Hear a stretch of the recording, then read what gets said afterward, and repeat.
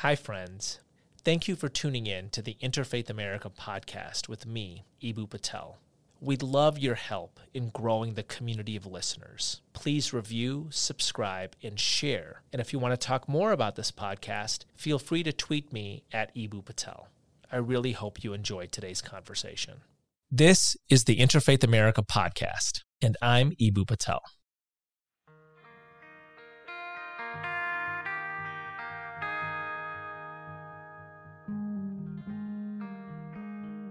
A college campus is a very special type of institution in our society. Colleges are civic spaces where people of diverse identities and divergent ideologies interact. When it comes to religious diversity, the expression of one identity can sometimes feel like a violation of another. Conflicts are to be expected, and resolutions will never fully please all parties.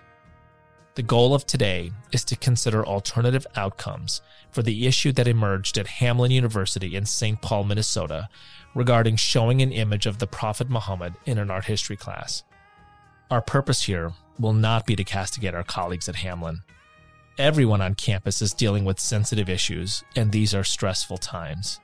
What we will do here is our best to learn what we can from this particular case, to consider the broader issues that it raises, and to chart better ways forward.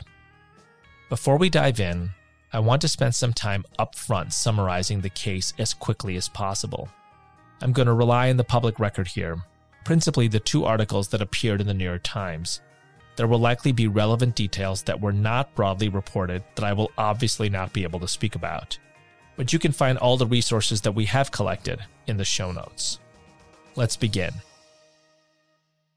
An adjunct professor of art history, Erica Lopez Prater, taught a class in global art history at Hamline University in the fall of 2022. As part of the class, she showed a 14th century image of the Prophet Muhammad. May the peace and blessings of God be upon him.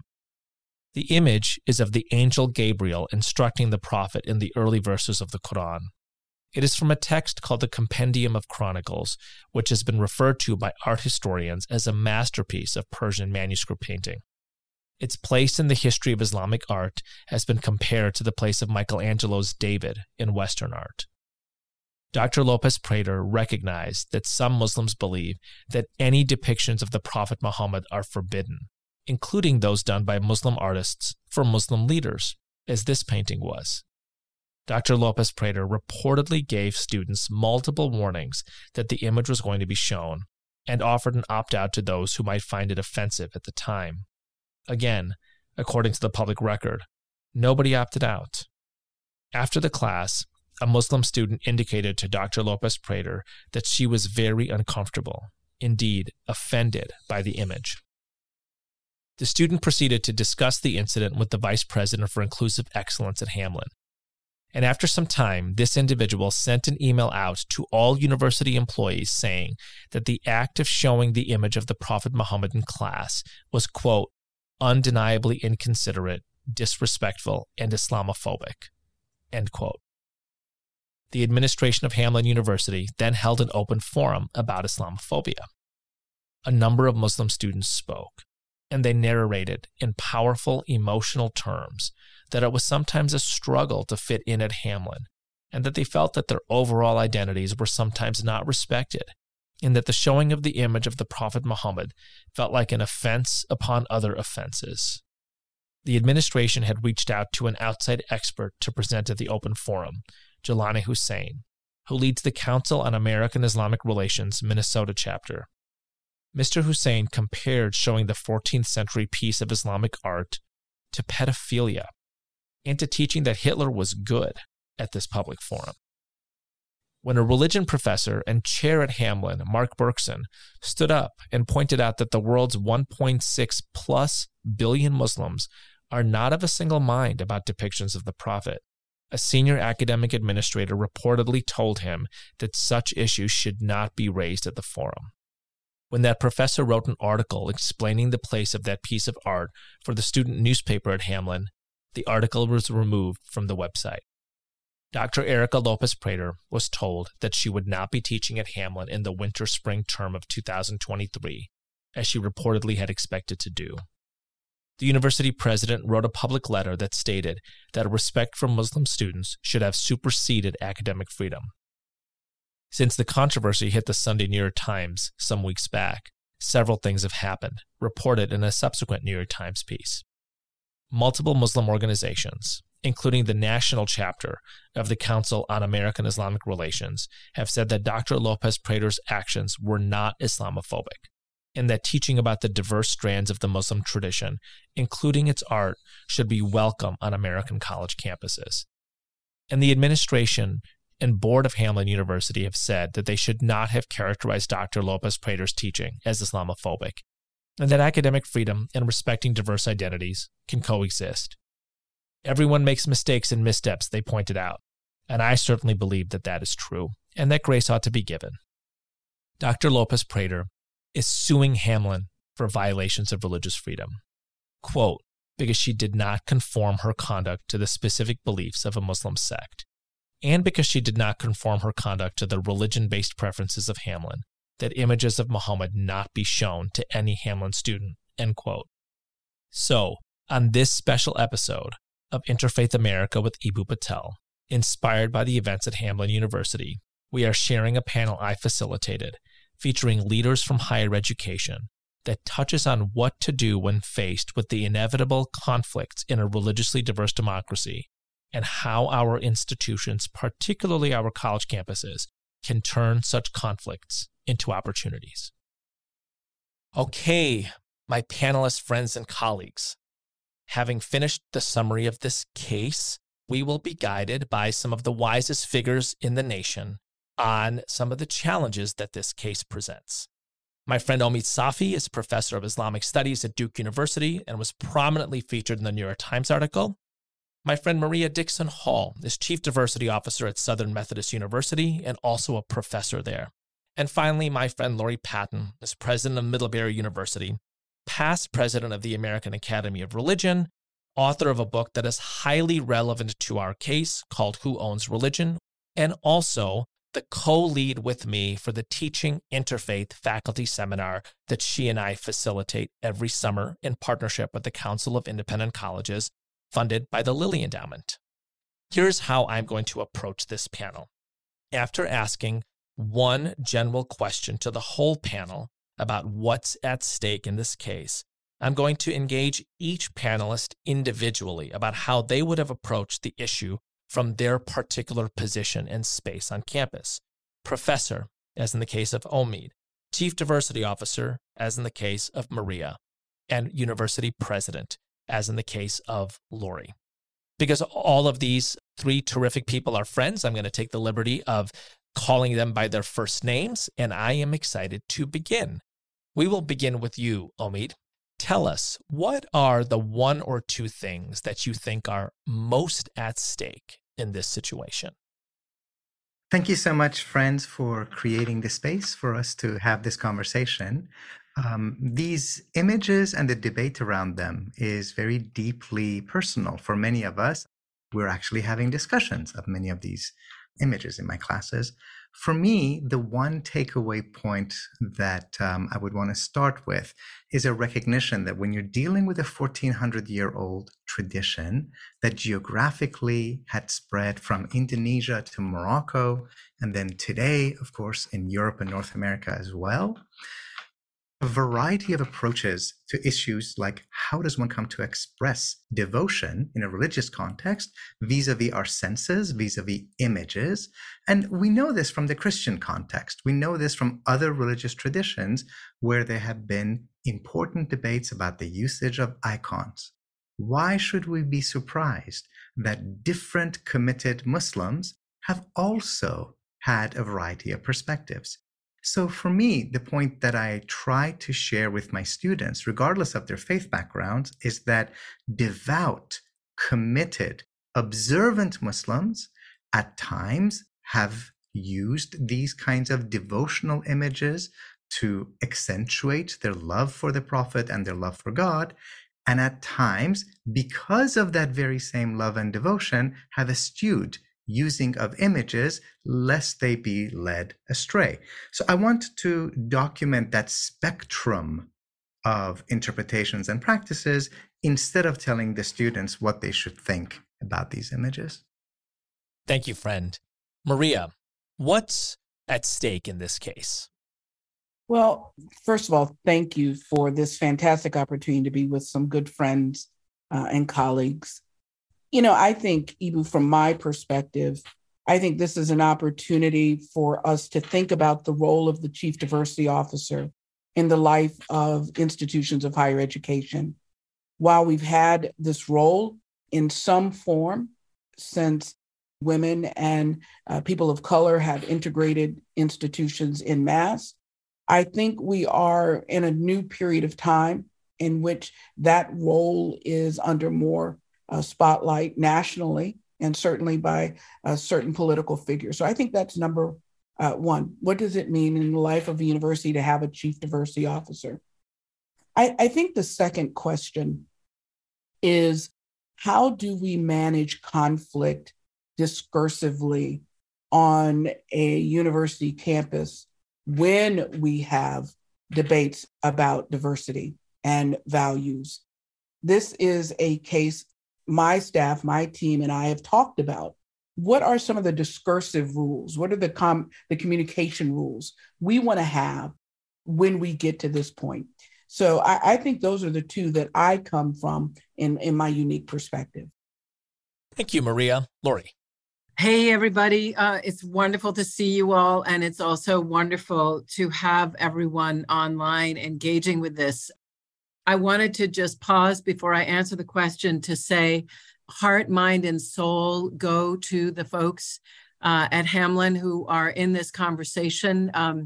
You are doing the hard work of the Academy right now, and we hold you very much in our minds and hearts as you are doing this work.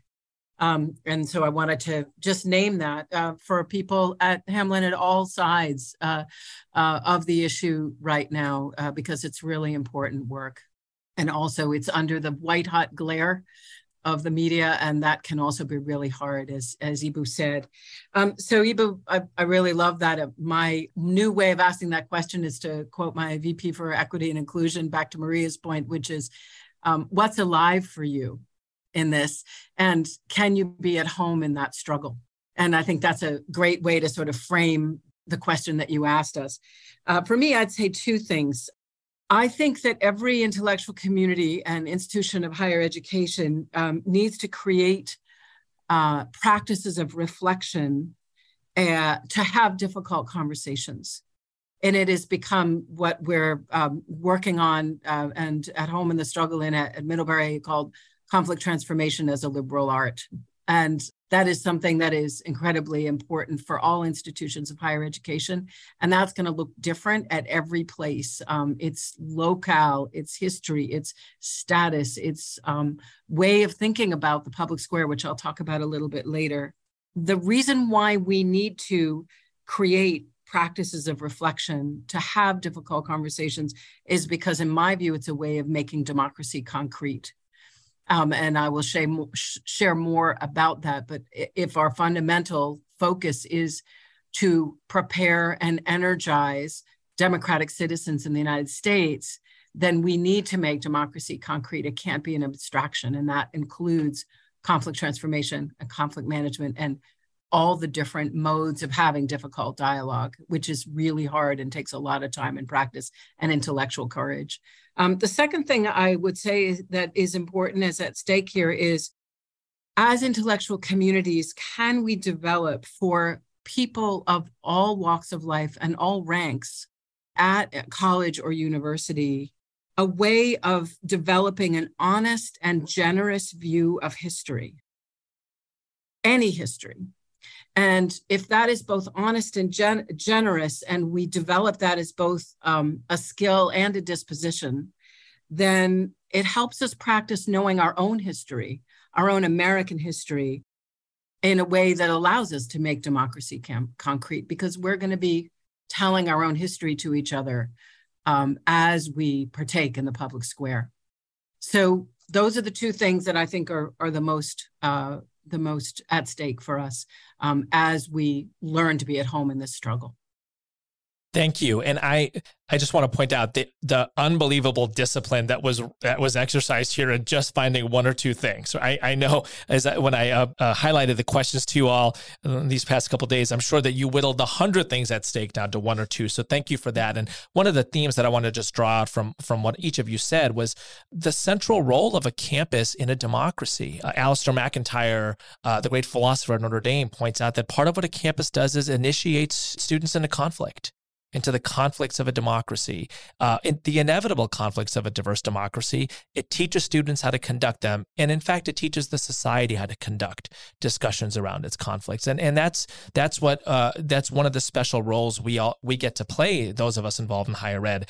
I'm going to take the liberty of answering this question briefly myself about what I think is at stake. One of the things I think is at stake in this is what should we expect of a college education? What should we expect of a college education?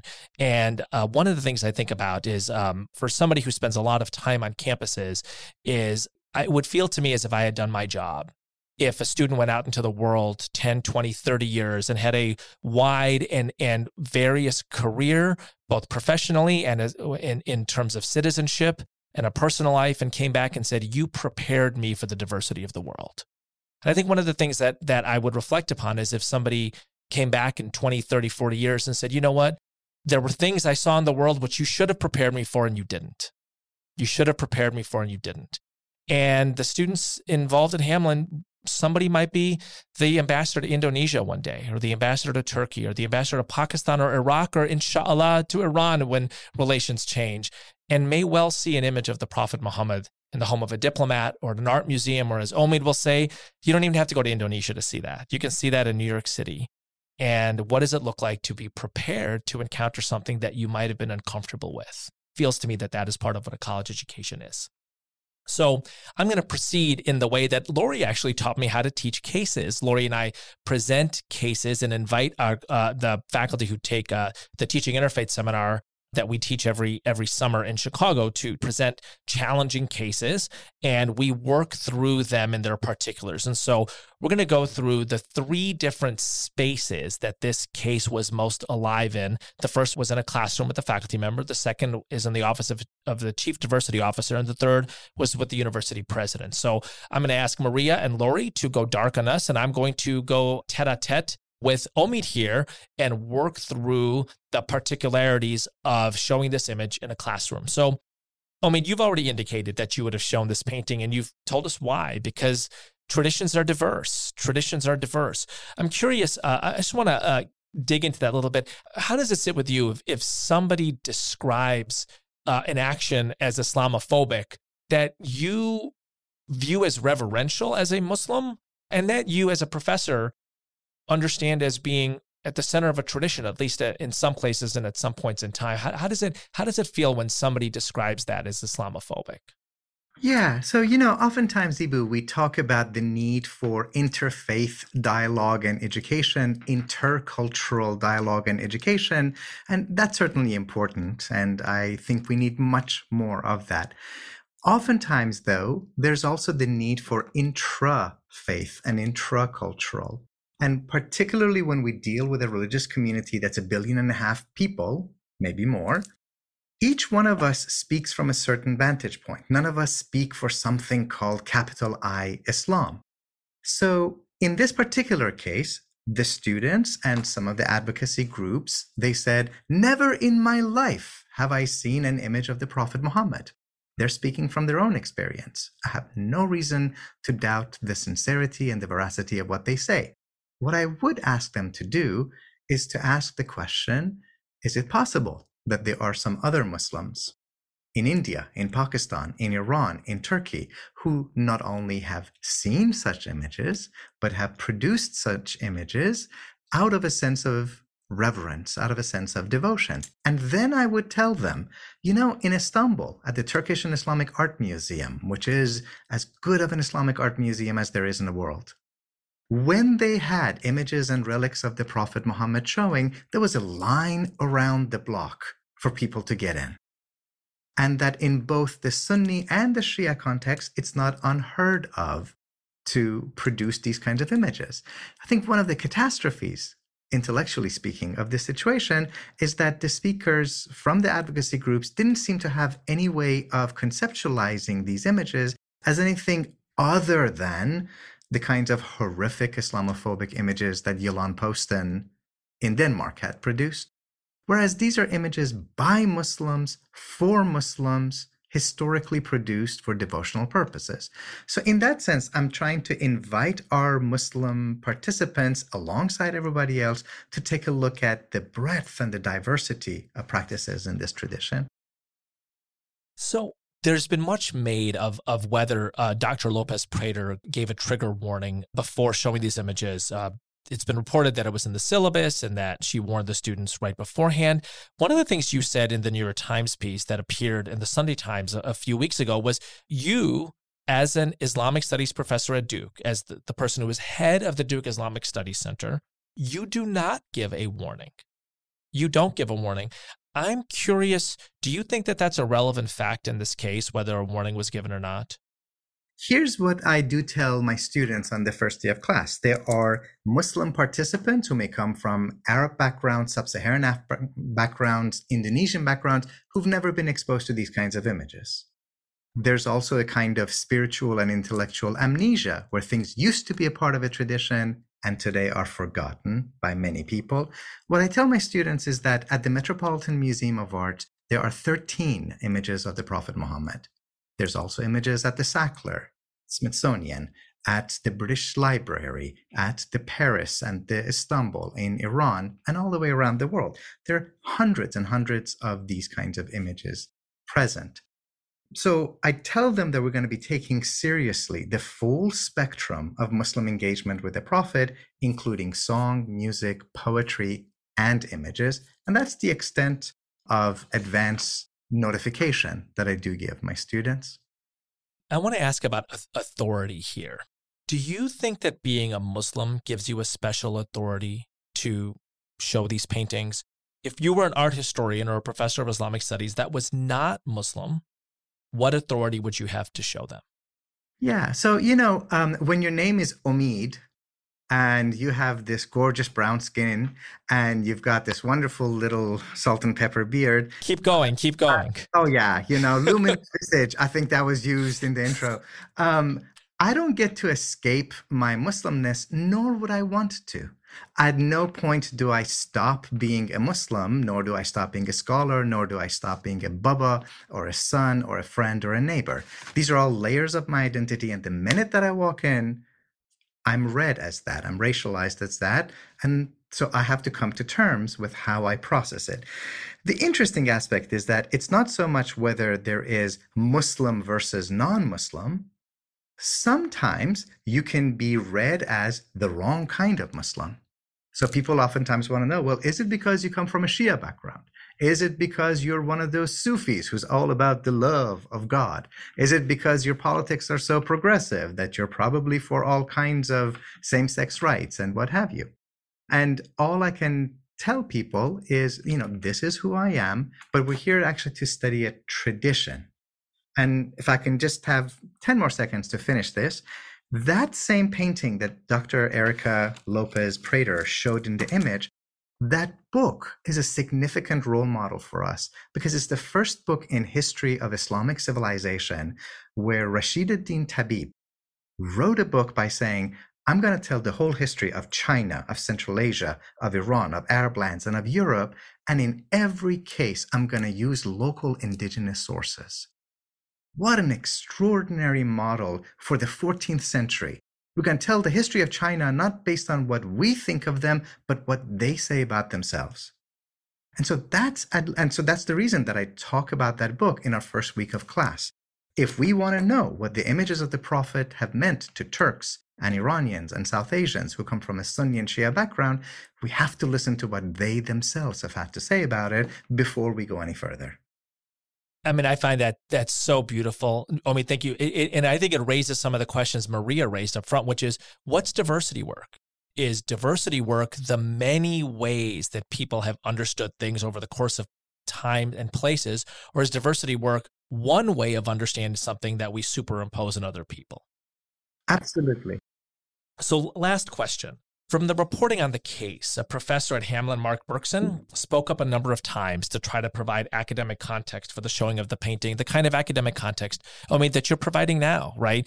Virtually nobody listening, I would imagine, except for perhaps Professor Berkson, who I hope is listening, would know about the way that the Compendium of Chronicles had been put together. So Professor tries to provide academic context at the forum, at the public forum, and for the student newspaper at Hamline.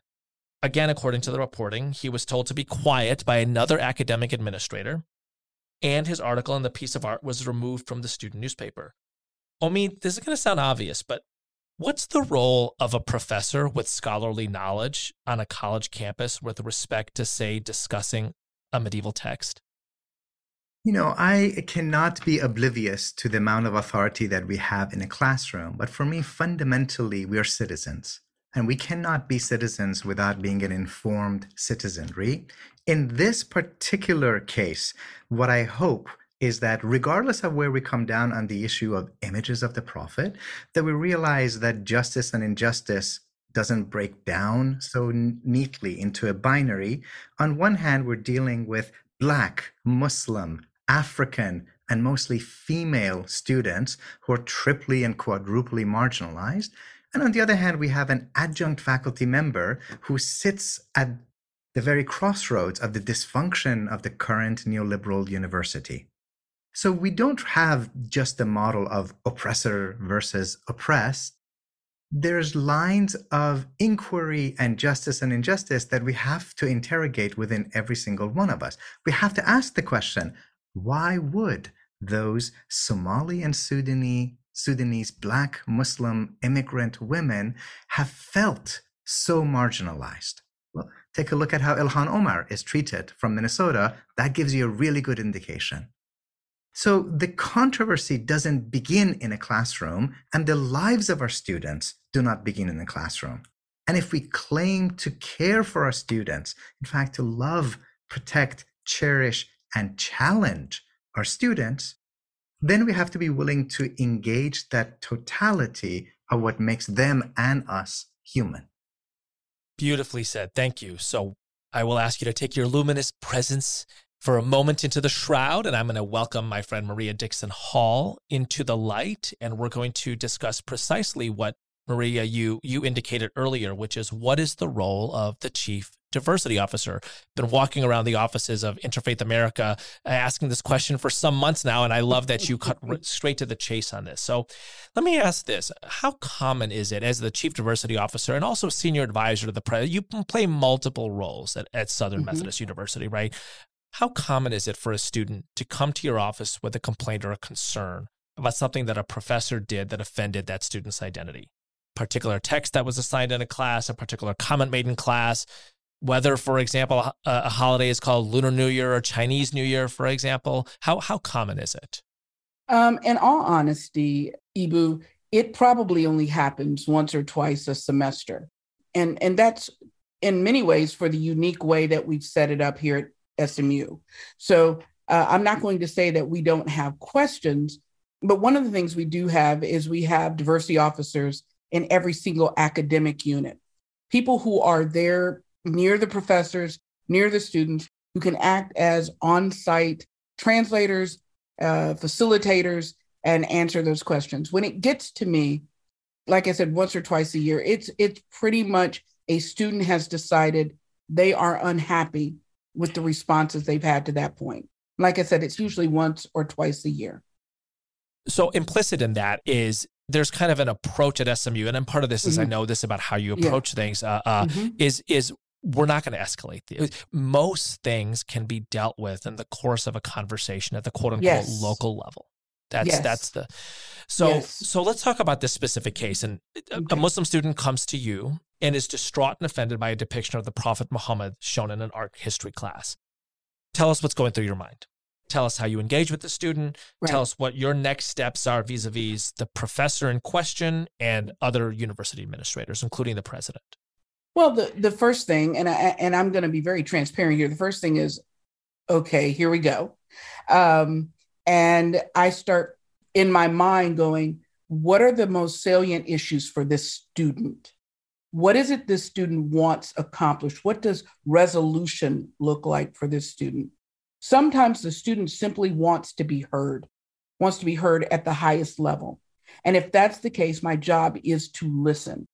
Is it they want understanding? How do we handle these things in higher education? How do we handle things as professor? I think that's one of the great roles in being both a chief diversity officer and a professor, is that sometimes students want to come, particularly students who come from underrepresented backgrounds, want to hear from me. Hey, was this a normal experience?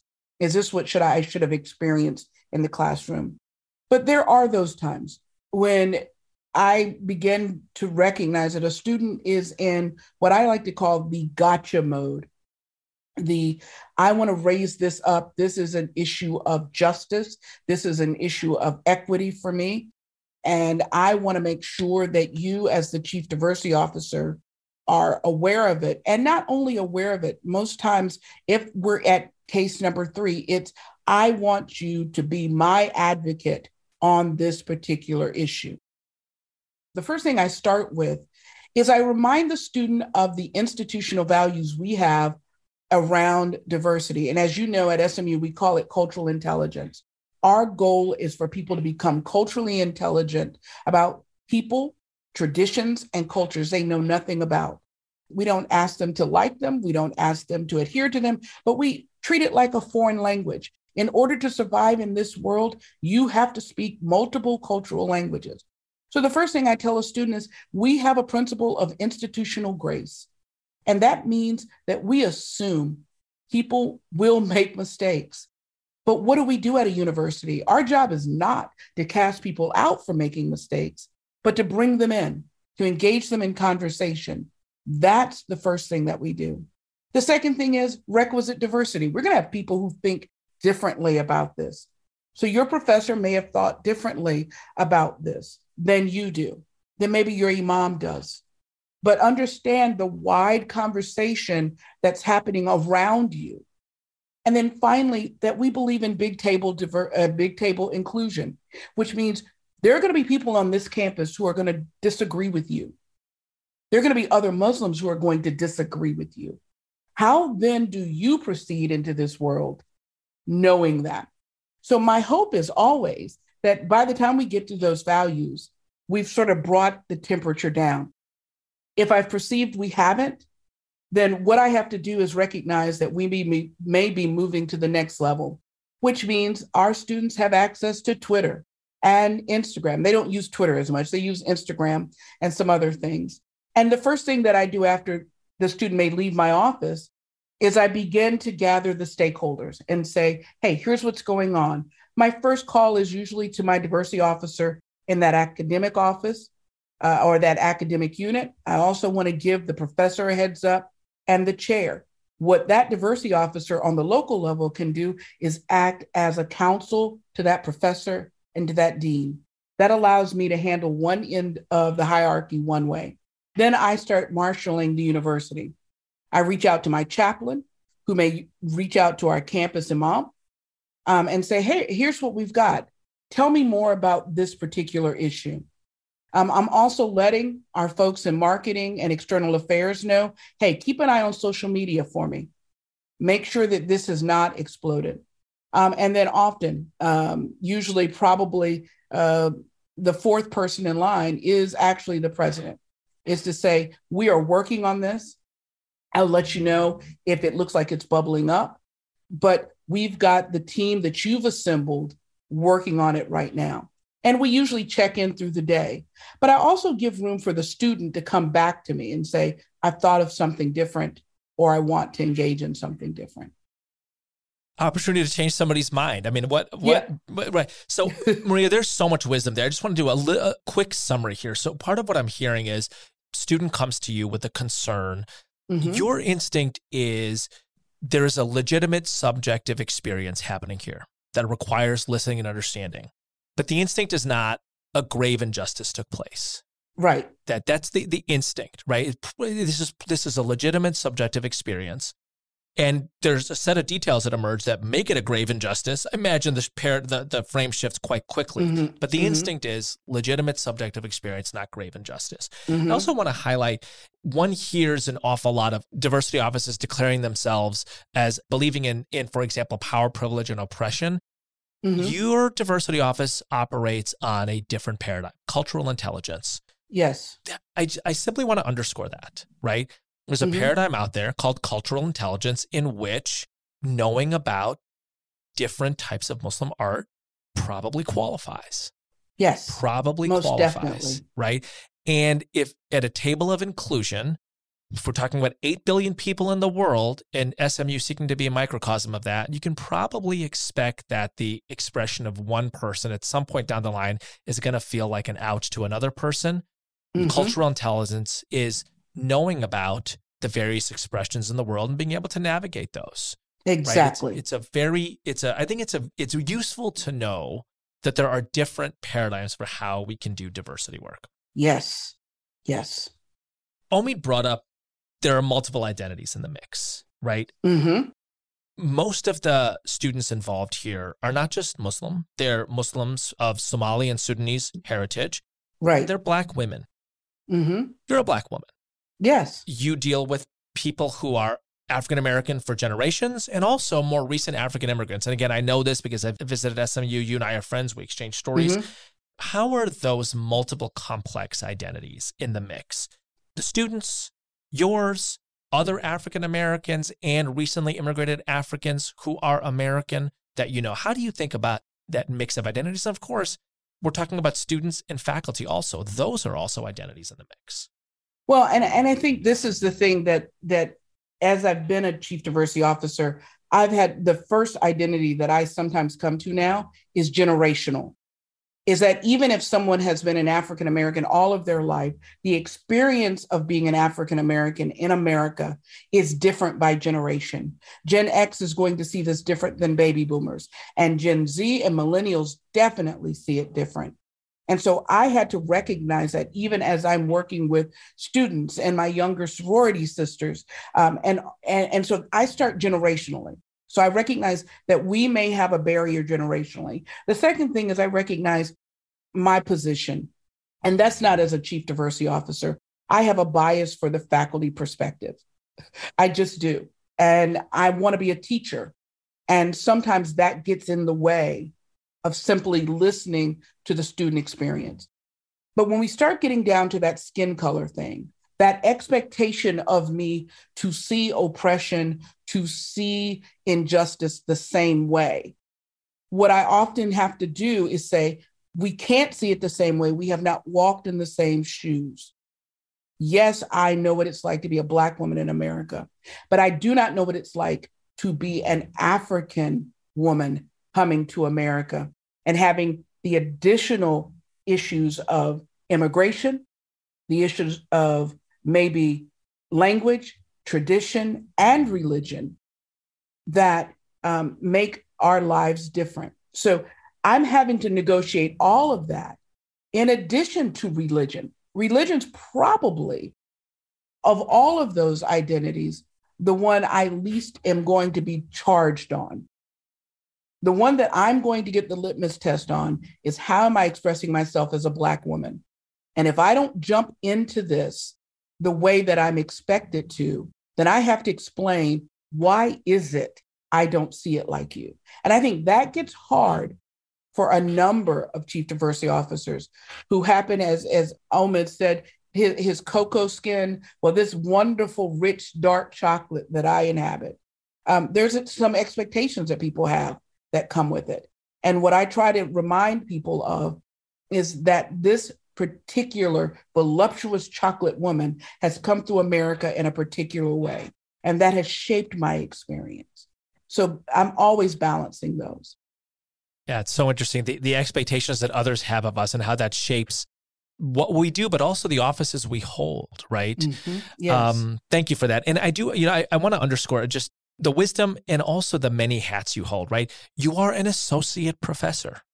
You teach classes. And as a person who you have a faculty role in a tenured way. and doubling with your chief diversity officer role. And again, you were also a particular type of advisor to the president. You also help students run their own diversity company on cultural intelligence. So there's many things that you've got here. Thank you so much, Maria. I'm gonna ask Lori to come on stage. I appreciate you very, very much. Thank you. Hi, Lori. Hey. I'll let you grade me on how well I'm teaching this case or unfolding this case later. So you wrote the book on this, literally, but you wrote a book called Who Owns Religion? And your publisher is on the phone right now saying, let's put out a new edition with this case, right? Take a couple of minutes and tell us how the themes of who owns religion are demonstrated by this case. Yeah, absolutely. So it's called Who Owns Religion, and the subtitle is Scholars and Their Publics in the Late 20th Century. And it starts by basically arguing that the study of religion is always going to be controversial, that is kind of a bedrock for who we are. And it's not just a sort of, oh, yeah, let's describe it, but that we need to prepare for those controversies because belief and practice are always going to conflict with historical inquiry.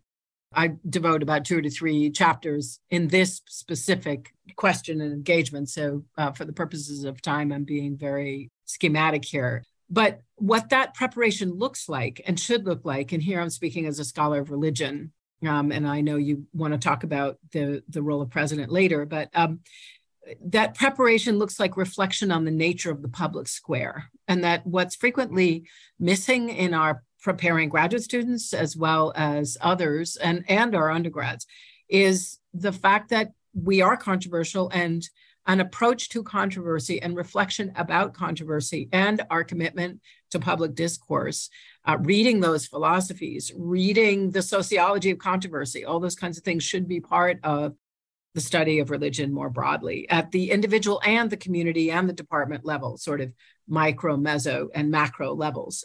I then look at how that predicament came about. I look at the 1990s as a place where the utopian understanding of the early internet plus understandings of multicultural power and engagement emerged and came into conflict and engagement with each other. And then in the second part of the book, I look at 6 case studies, a Sikh, a Somali Muslim, Native American, Catholic, Christian, Jewish, and Hindu cases, and look at the dynamics of each of those. And they're really different. The universities and colleges are different. The seminaries are different, and so on. And then I spend the last chapter focused on thinking through the role of the scholar when these controversies erupt, and questions of representation being incredibly real, and the institution, as well as the department, as well as the larger units and all of the administrative units, I think, as well as professors need to be prepared for that.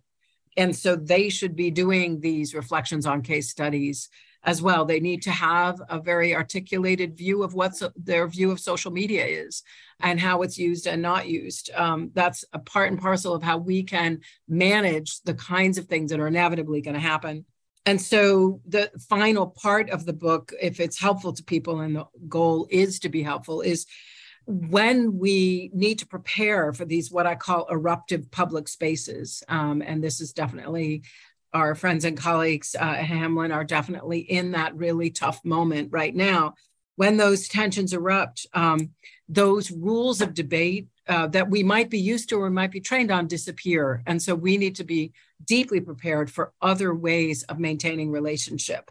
So the final part is a set of questions that I hope would be helpful for every person engaged in one of these things to ask themselves before the eruptive public space comes upon them, about their own view of the public square, their department's view of the public square, their institution's view of the public square, to freedom of expression and to inclusive practices. So it's a way of trying to bring a humanity and a discipline to these controversies so that preparation can provide a kind of grounding when they inevitably do occur. I remember first reading Eruptive Public Space. You gave me a manuscript early before it was published. And I thought to myself, like, this is one of those phrases that emerged from the academy that, like Paradigm Shift or like Imagined Community, are so helpful for organizing how we think things, right? Eruptive Public Space. So thank you for that. So Lori, this has been framed inevitably, of course, as academic freedom versus sensitivity to student identities. Do you think that's the right framing? What happens when the two come into conflict, as they inevitably will? Yeah, I think it's such an important question. And there's been a lot of really great writing on this. And I know FYC has bibliographies on that. And I can work with folks in IFYC to continue to look at all sides of this issue. PEN America, I think, has done a really great job of helping, frame these issues in important ways. I think we've had a lot of heat and light shed on the topic in the last 10 years, certainly. But I do think that we still tend to, because it's a natural way to think, approach it in terms of binaries and extremes, right? It's free speech absolutism versus our overly sensitive students, or really foregrounding questions for justice is the central thing, and justice has to be the main motivator versus folks who are in positions of power and privilege who are using free speech as a cover. There's all these different ways of framing it. So I would say it has become a binary that is less helpful, even though it's absolutely essential. But the reality, first of all, for most of the academy, including Hamline, is that it's always somewhere in the middle, that most of higher ed is engaging with these tough issues every day and managing, including at Hamline, in a way that is quite successful and doing just fine and trying to keep moving in these really tough arenas. But I also do think that it's time to reframe the issue. And the way I'd like to think about it that has been helpful for us is in terms of rights and responsibilities. I do think that the right to freedom of expression and freedom of academic inquiry must be protected. That is absolutely fundamental. It must be also engaged and reflected on. And I think in academic communities, we do some of that, but we don't do enough of that. It should be part of everything that we think about and do, because it's also a part of the history of our democracy, right? And it's, again, back to framing it as making democracy concrete for our citizens of the future. And I also think that right must be protected, not just for purposes of individual expression and creativity, which it tends to be cast as, but also because of the very inclusivity and justice work that we are trying to make. So I would say the second thing, which is about responsibilities, given that that's our right, our responsibilities are to educate and reflect on the nature of the public square and come to our own understanding of who we are in that public square. And we're going to land differently, each of us in different ways. But what that responsibility looks like for maintaining a robust and inclusive public square when it can so easily be polarized is something that communities, I think, should also be responsible to do. So that for us at Middlebury includes preparing people for difficult dialogues in a way that is ubiquitous. And it was a really interesting moment for us as we considered our own really difficult moments as an institution to say, okay, what does it look like for us to create conflict transformation as a liberal art? There are a number of amazing techne, I call not technique, but techne in the Greek sense of art and craft and skill all at once. I love that term. The techne for building difficult dialogue, there are so many. There's plain conflict mediation, there's restorative practices, there's restorative justice, there's deliberative dialogue, there's a beautiful constructive dialogue institute. Jake Fay is creating metrics that he thinks could be measurable for each student to have this as a skill.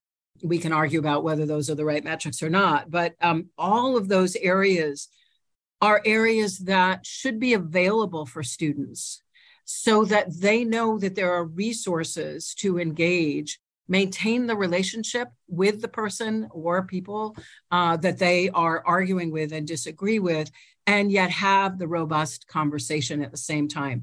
So that has been our number one goal, is in the reframing of this question to make it ubiquitous across a high school. We have a high school teacher training in English at our Breadloaf School of English at the graduate level and particularly at the undergraduate level. The other thing I would make sure that we are aware of, and I know you probably want some follow-up here, is that there is no magic bullet here. It's a skill set. It takes intellectual and emotional fortitude to do this. I think two things that are incredibly helpful when people are in the eruptive public square. Number one, the power of the pause. I think administrators particularly I feel it all the time, to respond quickly and effectively. How come you took so long? What does your silence say? And so forth.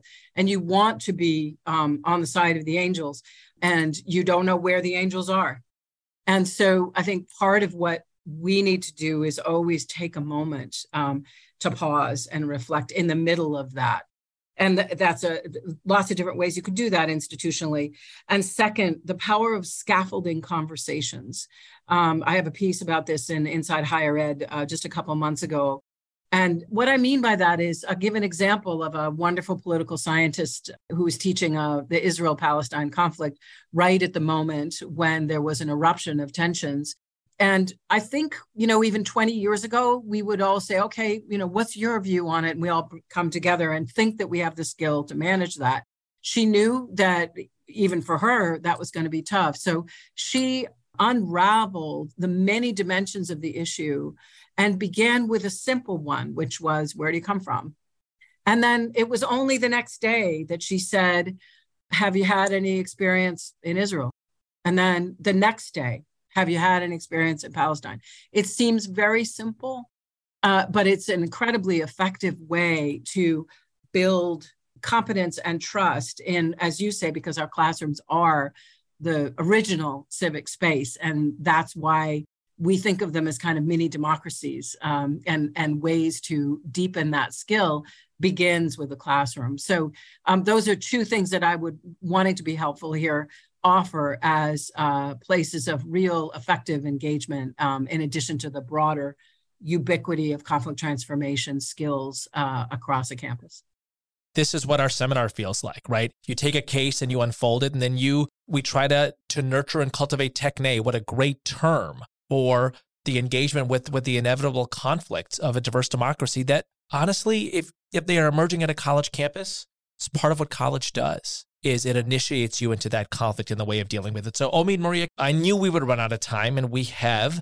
I want to thank all of you so much to illuminate and not to further a controversy, to shed light and not heat. I think that that's sacred, and I think that you all have done that. I want to leave people with some wisdom from the great Harvard political philosopher Daniel Allen, who says that e pluribus unum does not mean out of many we are all the same. It means out of many we come to a new wholeness. That is what engaging diversity on our campuses can be. That's what I think the compass and guiding star of a cultural intelligence approach might allow for. That is what developing techne can help us with. That is what recognizing the many beauties of a tradition, as Omid reminded us, helps elevate us towards. So thank you all for joining us. I'm very happy Interfaith America was able to host this. Jazakallahu khair. May God give you goodness. Being a leader in higher education can be challenging. As I said at the top, everything is a sensitive issue, and these are stressful times. That's why I am so thankful to our guests. Maria Dixon Hall, Chief Diversity Officer and Associate Professor of Organizational Communication at Southern Methodist University, Lori Patton, President of Middlebury College, and Omid Safi, Professor of Islamic Studies at Duke University, for sharing their experiences and providing wisdom and guidance to navigate the conversation between academic freedom and student identities. This panel was recorded on January 31st, 2023, as part of our Art, Religion, and Academic Freedom virtual event. To join us live for more virtual events, visit interfaithamerica.org.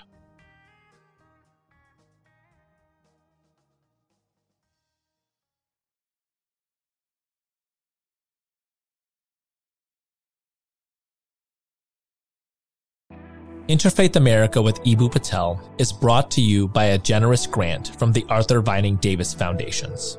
Interfaith America with Eboo Patel is a production by Interfaith America and Philos Future Media. I'm your host, Eboo Patel.